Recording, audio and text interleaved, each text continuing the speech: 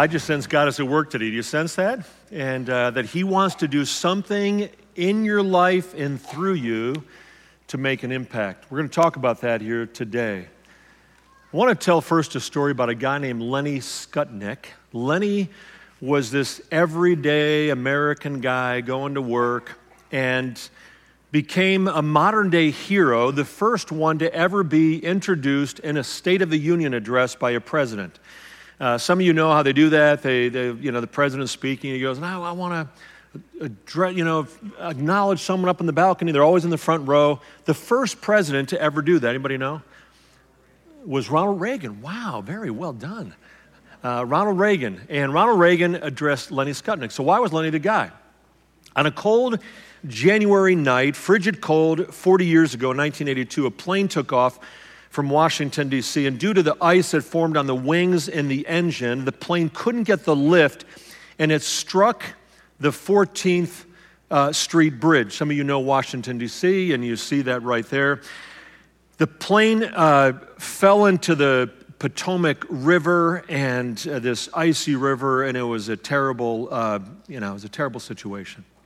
Some passengers managed to get out before the plane sank. They cried for help as they're trying to stay afloat in the icy river. Lenny Skutnik had just left work, was walking nearby, saw the plane go down, hears the cries of the passenger, doesn't even hesitate. He just jumps into the river, this icy river, fighting the river's current and frigid temperatures.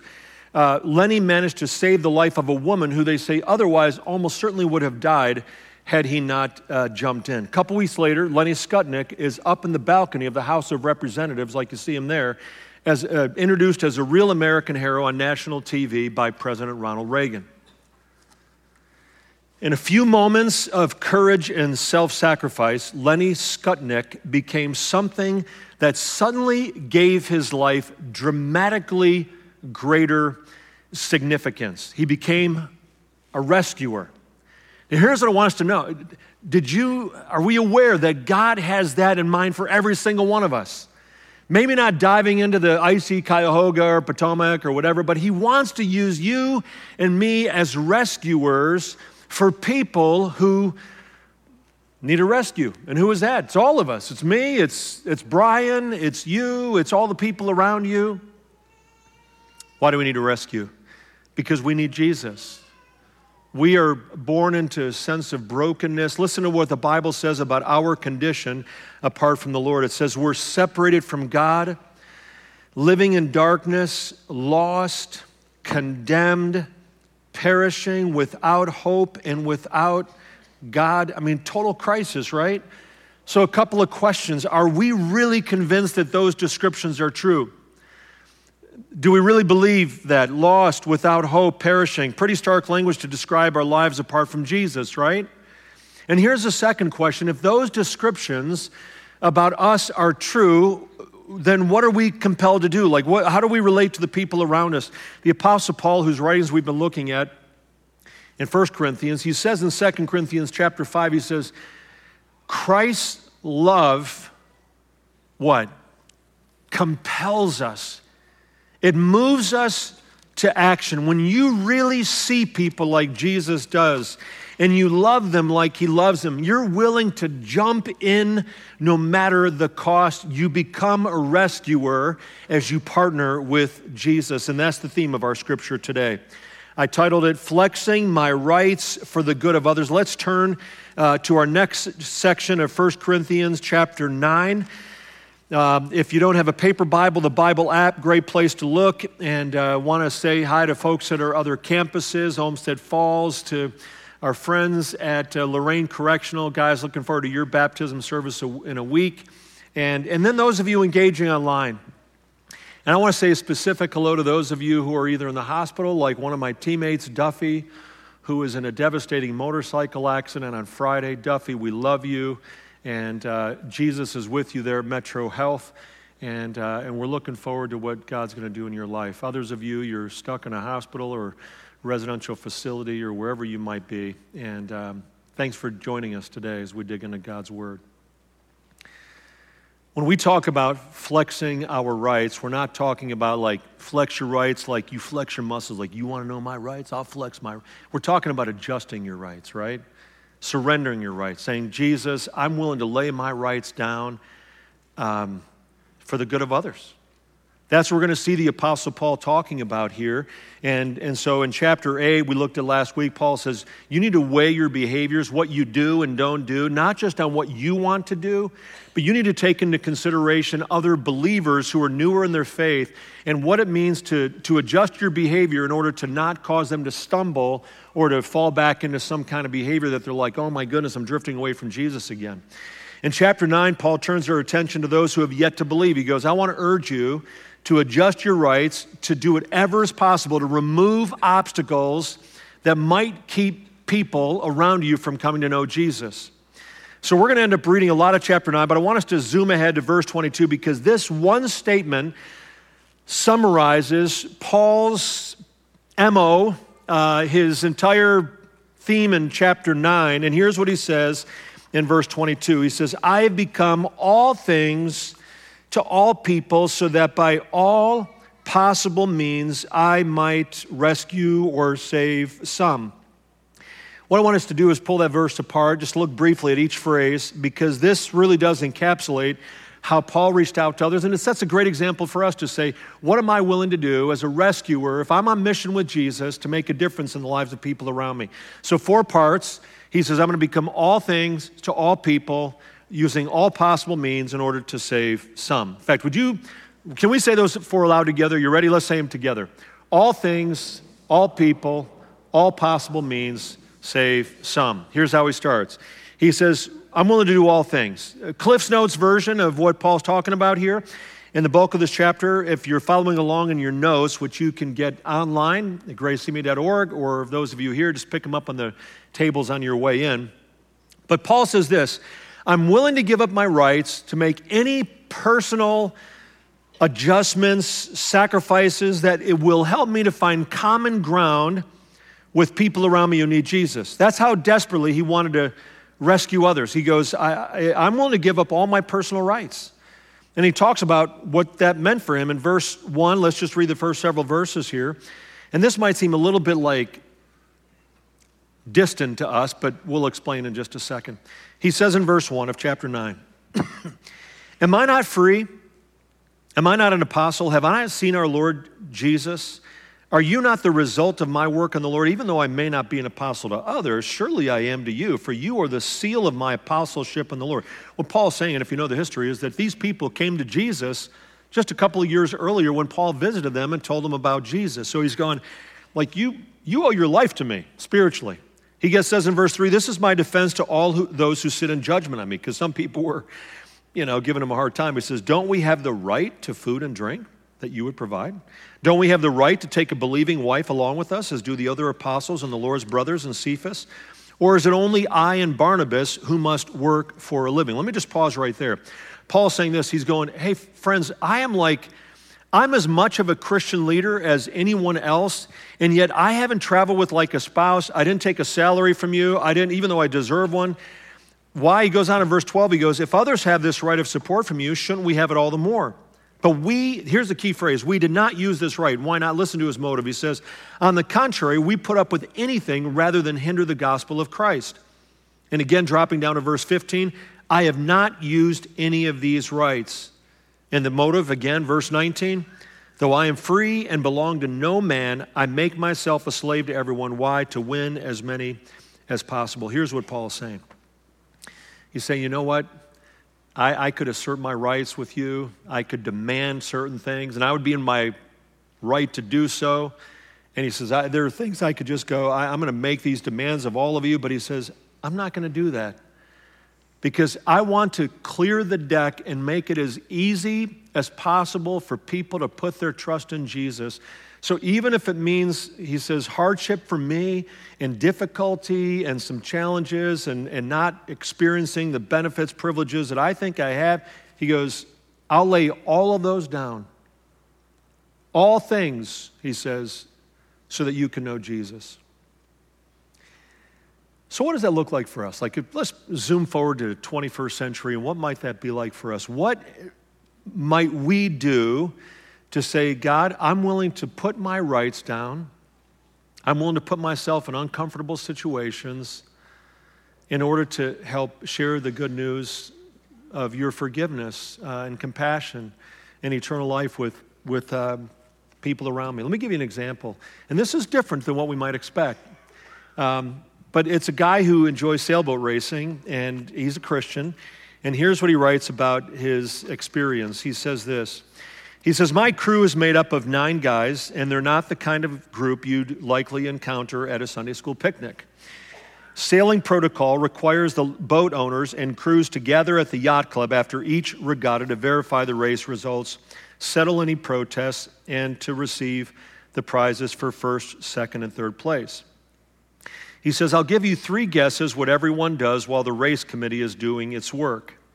That's right, they eat lots of ice cream. No, they don't. No, they consume alcoholic beverages in massive quantities. I can't tell you how many times I've stood in a circle of 8 to 10 mildly inebriated sailors as they argue endlessly about the race. And I find myself thinking, what am I doing here?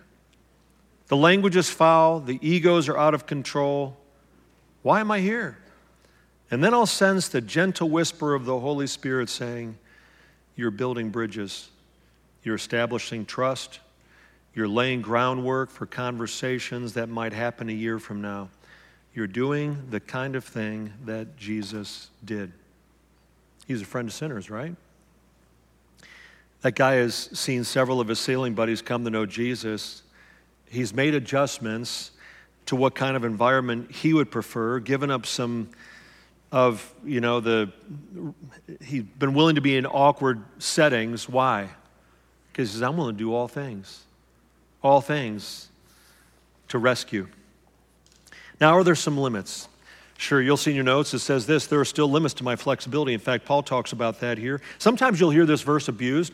Someone will do something that's way over the line, a betrayal of their faith, and they'll go, well, I'm just trying to be all things to all people, And Paul would go, no, that's not what I'm talking about here. Listen to what he says in verse 21.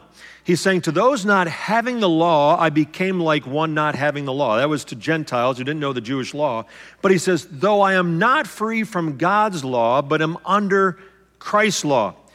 His point, he made adjustments. He gave up his personal rights, but he was always surrendered to Jesus. There were always guardrails in his life. And for instance, the guy who was sailing didn't get inebriated like all the other guys. There are limits for what a Christ follower is willing to do. You don't dishonor Christ. You say, I'm willing to do all things short of sin to help other people come to know Jesus. All things. Next phrase, Paul says, I become all things to whom? All people. All people. Every single individual matters to God, and he wants them found. Listen to how Paul puts it, the people he mentions in verse 19. He says, though I am free and belong to no one, I make myself a slave to everyone to win as many as possible. To the Jews, I became a Jew to win the Jews. To those under the law, I became like one under the law, though I myself am not under the law, so as to win those under the law. In other words, he's saying, I'm willing to abide by things that I don't even think I need to in order to, help people come to know Jesus. Verse 21, to those not having the law, I became like one not having the law, although, like we just read, I'm not free from God's law, but I'm under Christ's law, so as to win those not having the law. To the weak I became weak, to win the weak. I become all things to all people, so that by all possible means I might save some. Do you notice what Paul says here? He mentions Jewish people and non-Jewish people. Paul was Jewish himself, but he says, I'm not only concerned about people of my own ethnic background. He says, I want everybody. He was willing to break down all cultural and ethnic barriers to say, I want everyone to come to know Jesus, every color, every language. He had the heart of Jesus. More on that in a second. Can you imagine, though, if Lenny Skutnik, guy at the Potomac River, he's there, the plane goes down, he sees someone in the water, he goes, hey, let me just ask, are you an American? Yeah, okay. Are you a Buckeyes fan? Oh, Wolverines. Okay, sorry about that. Let me see. Hey, over here. Are you a Buckeyes fan? Right? You're like, that would be crazy, right? You wouldn't discriminate, and you'd say, any person who needs a rescue, I'm going to rescue, right? That's what Paul says. He goes, it doesn't matter who it is. What about for us? It's the person you work with, It's the guy or girl that you sit next to in a class. It's the people who live in your neighborhood. It's the person who serves your table at the restaurant. It's the boss that you really can't stand, or a coworker, or the person at the family reunion you wish wouldn't show up. It's the individual at the rec center who's working out on the machine right next to you. It's whoever it might be. You just go, God, it's all people. That's what Paul says. And you know, it's really why, as a church family, we say we're going to do all things we can to reach all people. One example of that was last week at Cuyahoga County Fair. You might be aware there's about 50 volunteers from Grace, and they had a booth, like a tent, at the Cuyahoga County Fair. And they had some snacks inside. People come by, and they would engage in spiritual conversations. And so they had hundreds of conversations. And did you know that despite like 4 partially rain-soaked days at the county fair, they saw 102 people pray and put their trust in Jesus Christ? Isn't that amazing? Let me just give you one example. There was a 19-year-old girl who walks into the tent, and she's like, "Oh, what are you guys doing?" And she probably saw the snacks or whatever. And so they have a conversation, and so a person from Grace says, "Well, one of the things we're asking people is if you could know for sure that your afterlife forever would be in heaven, would you want to know?" Her eyes got really big, and she goes, "You're not going to believe this." She goes, "I was awakened last night with that very question in my head, and I couldn't shake it. So I called my grandmother, and I asked her, how can I know for sure that my afterlife I'm going to be in heaven?" And she goes, "And then I come to the fair, and you asked me the very same question." She goes, "Yeah, I want to know." So they sit down and talk with her, share what it means to know Jesus and why we need him, and she put her trust in Jesus Christ. Maybe she's here today. If you are, really grateful for you. And maybe you're one who's going, can I really know for sure? Do you know that the Bible says in 1 John chapter 5, it says, these things are written, 1 John 5:13, that you may know that you have eternal life. Not guess, not hope, not wonder. You can know that you will have eternal life. That's the good news of the gospel, and we do all things to share with all people. It's also why we've started, in the last 20 years, Grace has started like a dozen churches or campuses in the area. I sort of like being one big happy family, but if we can reach more people by starting new campuses, we go, God, we want to do this. It's why we invest so much in missions and all kinds of different projects around the world. You know, we have probably over $1 million a year. It is over that we just go, God, we care about people. And we have a number of folks from Grace who are living overseas long term because they say these people matter to Jesus. And so Drew and Michelle and Don and Hazel and Patrick and Carol and Andrew and Esther and Jessica and Drew and Michelle and Jim and Jamie, and we could mention some other ones. Why are they doing that? Because they go, because lost people matter to God, and he wants them found. He wants them rescued. We have a magazine that's available for free. There's some in the lobby. Maybe they've all been taken, but it's called Alliance Life, and you can get it for free to your home. I'll put it in my email this week to the church family if you get that. But this one right here, it comes out about 9 times a year, but just saying what's happening around the world. How is the good news of Jesus getting to the hard places? People matter to God. And you know what God promises? There's going to, and heaven's going to include people from every nation, every culture, and every language. And here's what it says in Revelation 7. John, the apostle, gets a peek into heaven, a revelation. That's why the last book of the Bible gets its name. And he says this, he goes, after this I looked. This is what heaven's going to be like.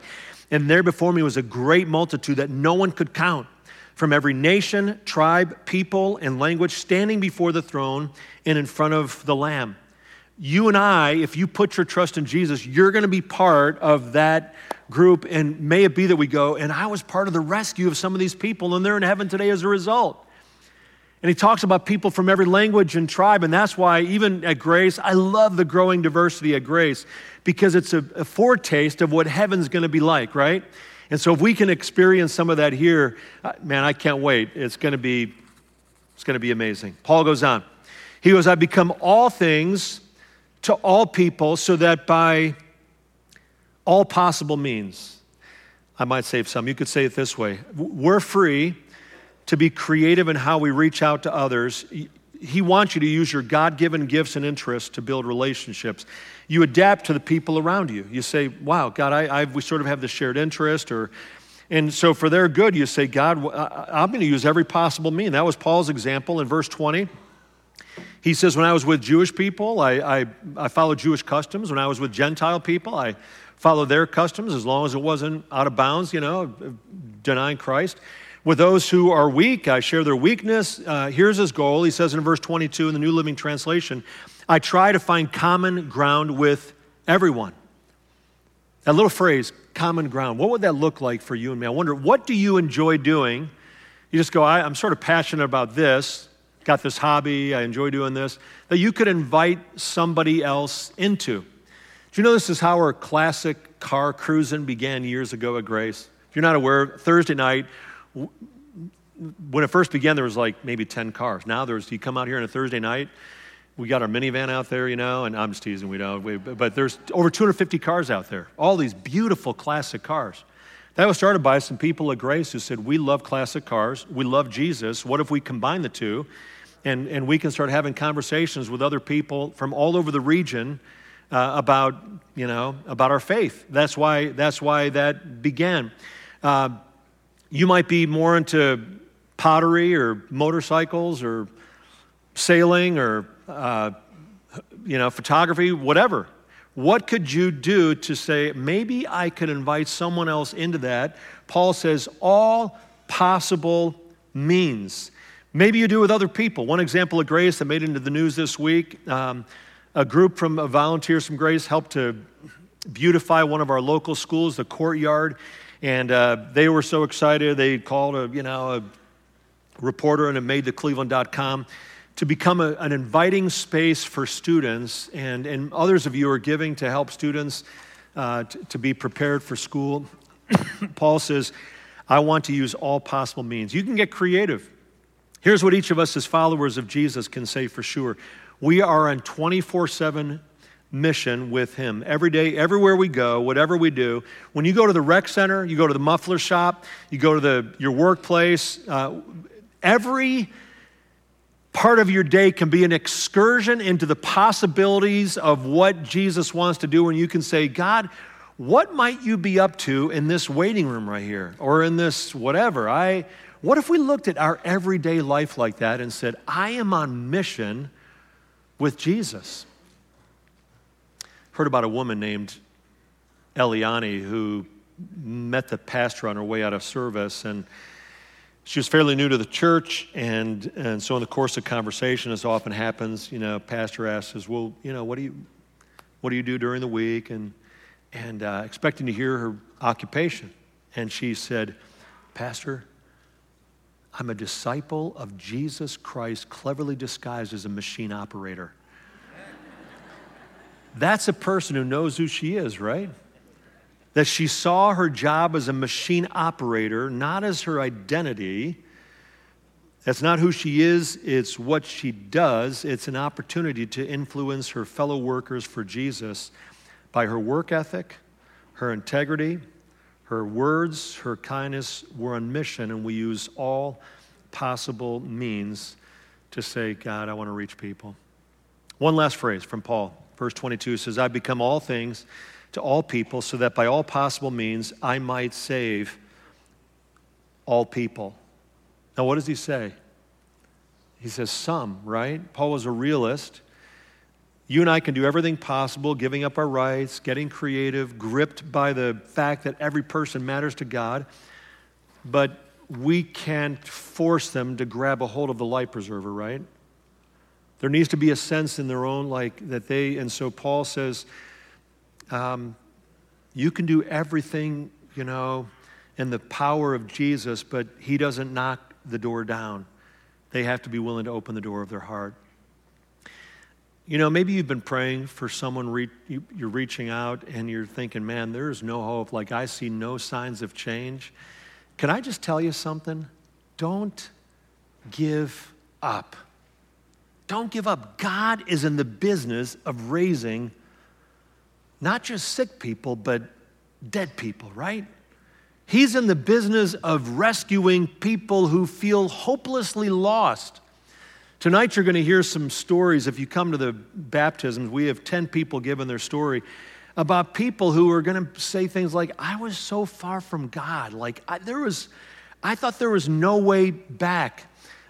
Next week when I'm with some of you guys at Lorraine Correctional and some of you get baptized, that's going to be your story. You're going to go, I was not the most likely candidate. We could all say that God has rescued us from a place of despair or pride or whatever it may be. So don't give up. Jesus wants us to do all things for all people with all possible means to say, I'm working in the hearts of some people around you. Let me close with this. Ron Hutchcraft reminds us of a situation, a true story, how in a matter of seconds in Turkey, cities were reduced to rubble by a killer earthquake.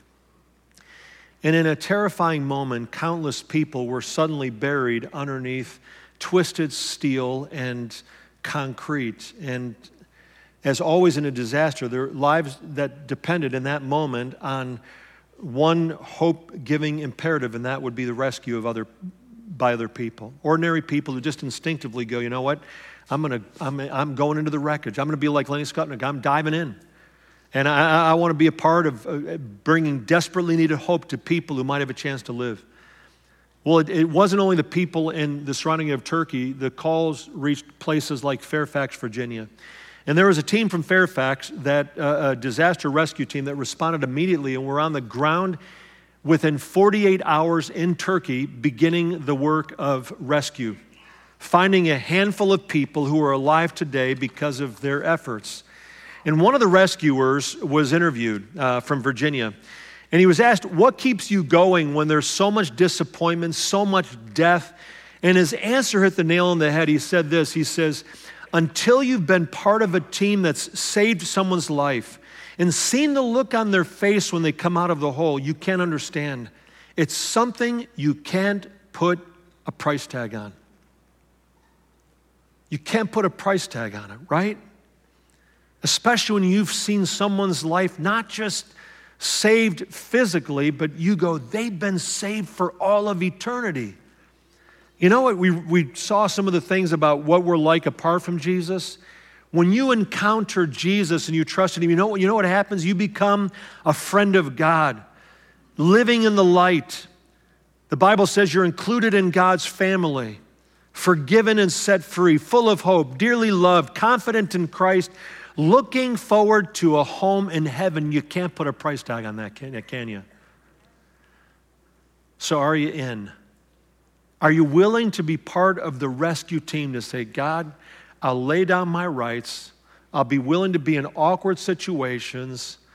I'll sacrifice however needed, God, because I want to be involved in helping people to encounter you and to know you. Is that your heart?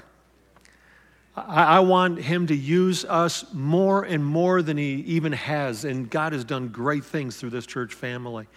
But let's pray for ourselves that we'll see people like He does, and let's pray for the people around us. Would you join me in that? Jesus, we thank You today that You're at work in the lives of people around us, even when we can't see it. Lord, You're softening hearts. You're giving people who seem so hardened, You're giving them a sense of dissatisfaction with what the world offers. You're causing their doubts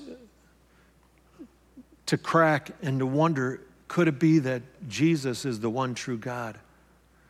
That He is the way, the truth, and the life. And so, Lord, we pray for the names that have already come to our minds of people around us who need to be rescued by You. Lord Jesus, soften their hearts, give them a growing hunger for You, and then, God, would You use us? We want to be on mission with You. Jesus, use us however You desire. Help us to be willing to lay down our rights, to take risks, to be willing to sacrifice. Lord, whatever You call us to do, to say, Lord, if that's going to help people come to know You, I'm in. And so, God, here we are. We feel inadequate. but you have all the power and resources needed. So fill us with your Spirit and make an impact through our lives, we pray. For the glory of your name and for the sake of people who need you, we pray. Amen.